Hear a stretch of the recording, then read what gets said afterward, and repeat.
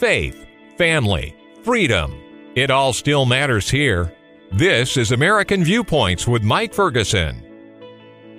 A few weeks ago, the movie Sound of Freedom came out, and it's been a tremendous success at the box office, but it's also generated a huge amount of conversation over one of the biggest evils that we have around the world and in our society that's frankly hiding in plain sight, and that is human trafficking. The United States is the top destination for human trafficking, so don't think it's not in your neighborhood.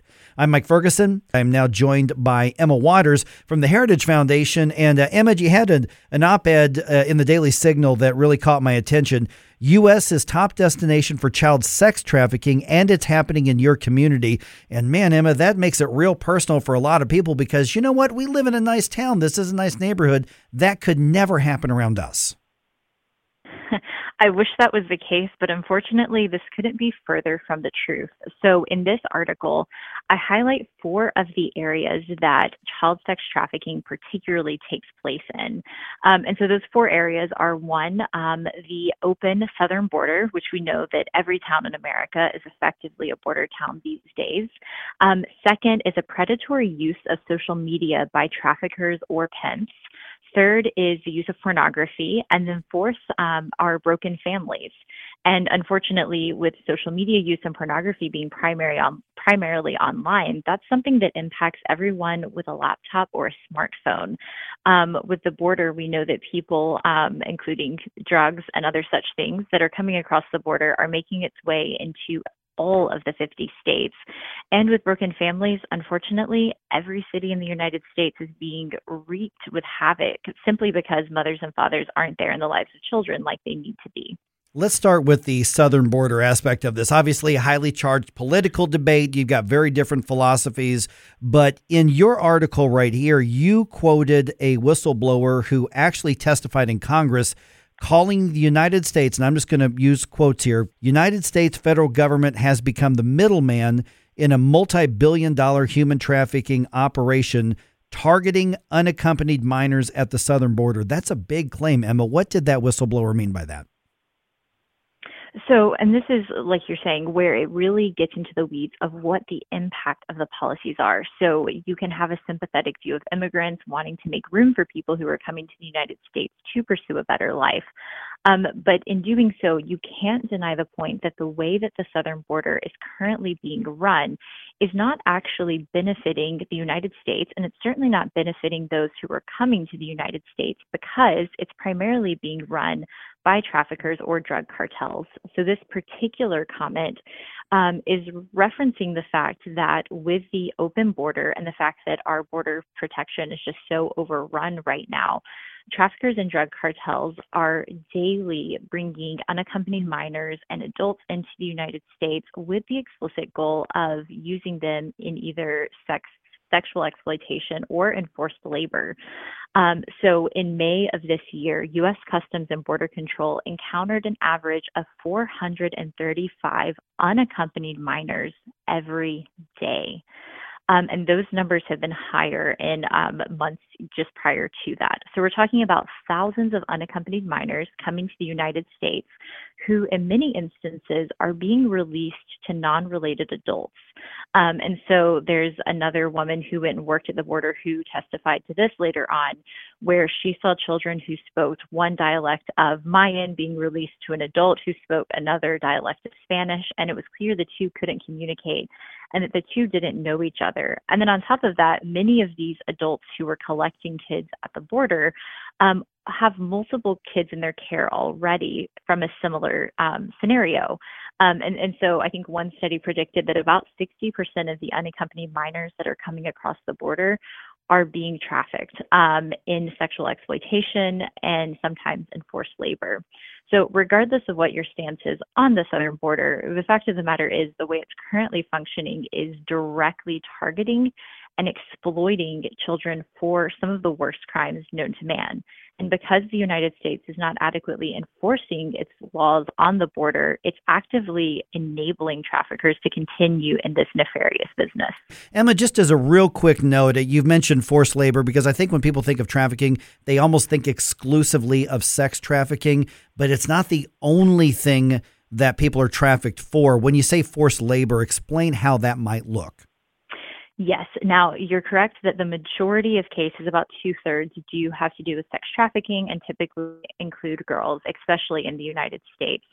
But when it comes to forced labor, the way that this looks can take a few different forms. So one, if you think about your southern agrarian states that are looking for hired help, there are many instances of traffickers providing men to work on farms, especially during harvesting season.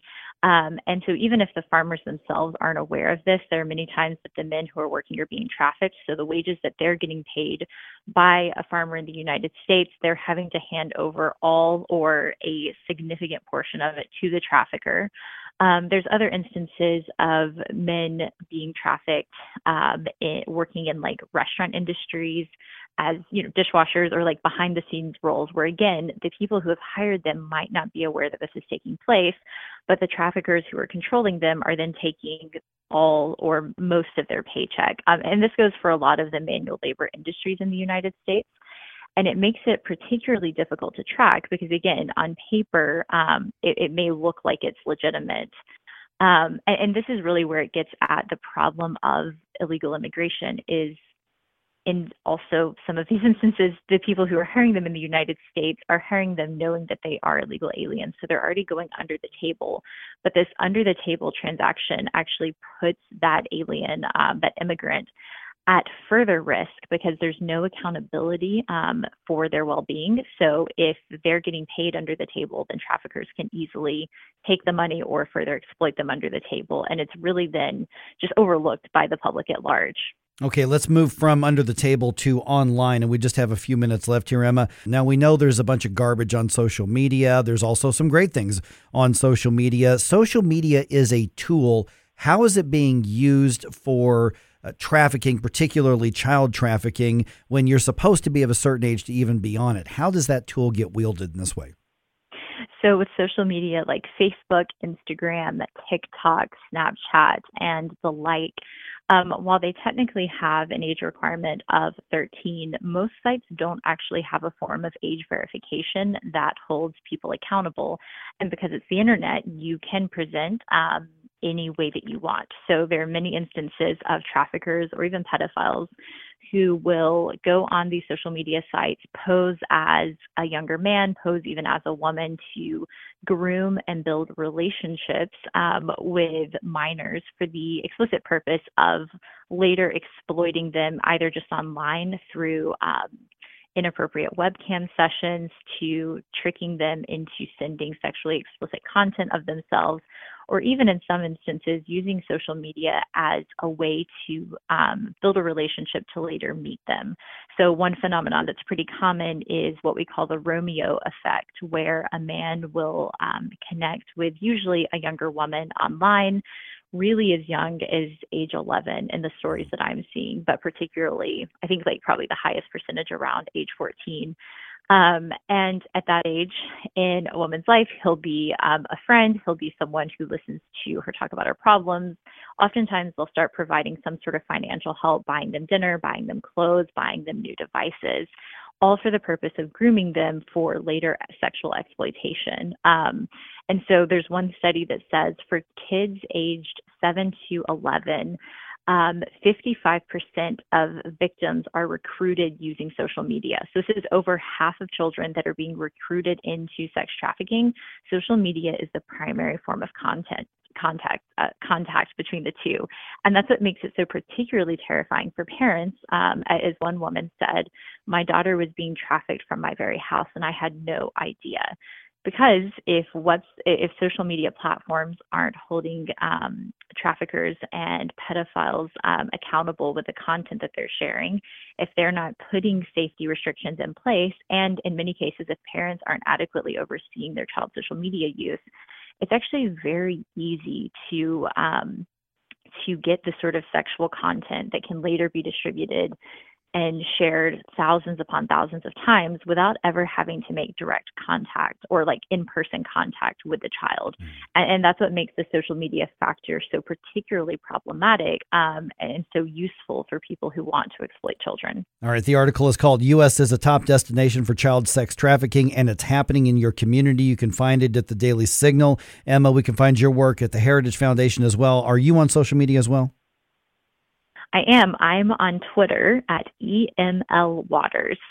All right, Emma, thanks so much for kind of the wake-up call. So now people can maybe focus a lot more on, I've got to keep a closer eye on what's happening around my children altogether. Thanks, Emma. Absolutely. Thank you. And as always, thank you for making American Viewpoints part of your weekend. You can connect with me on Twitter. I'm at AVP Radio Show. I'm Mike Ferguson. We'll talk to you again next week.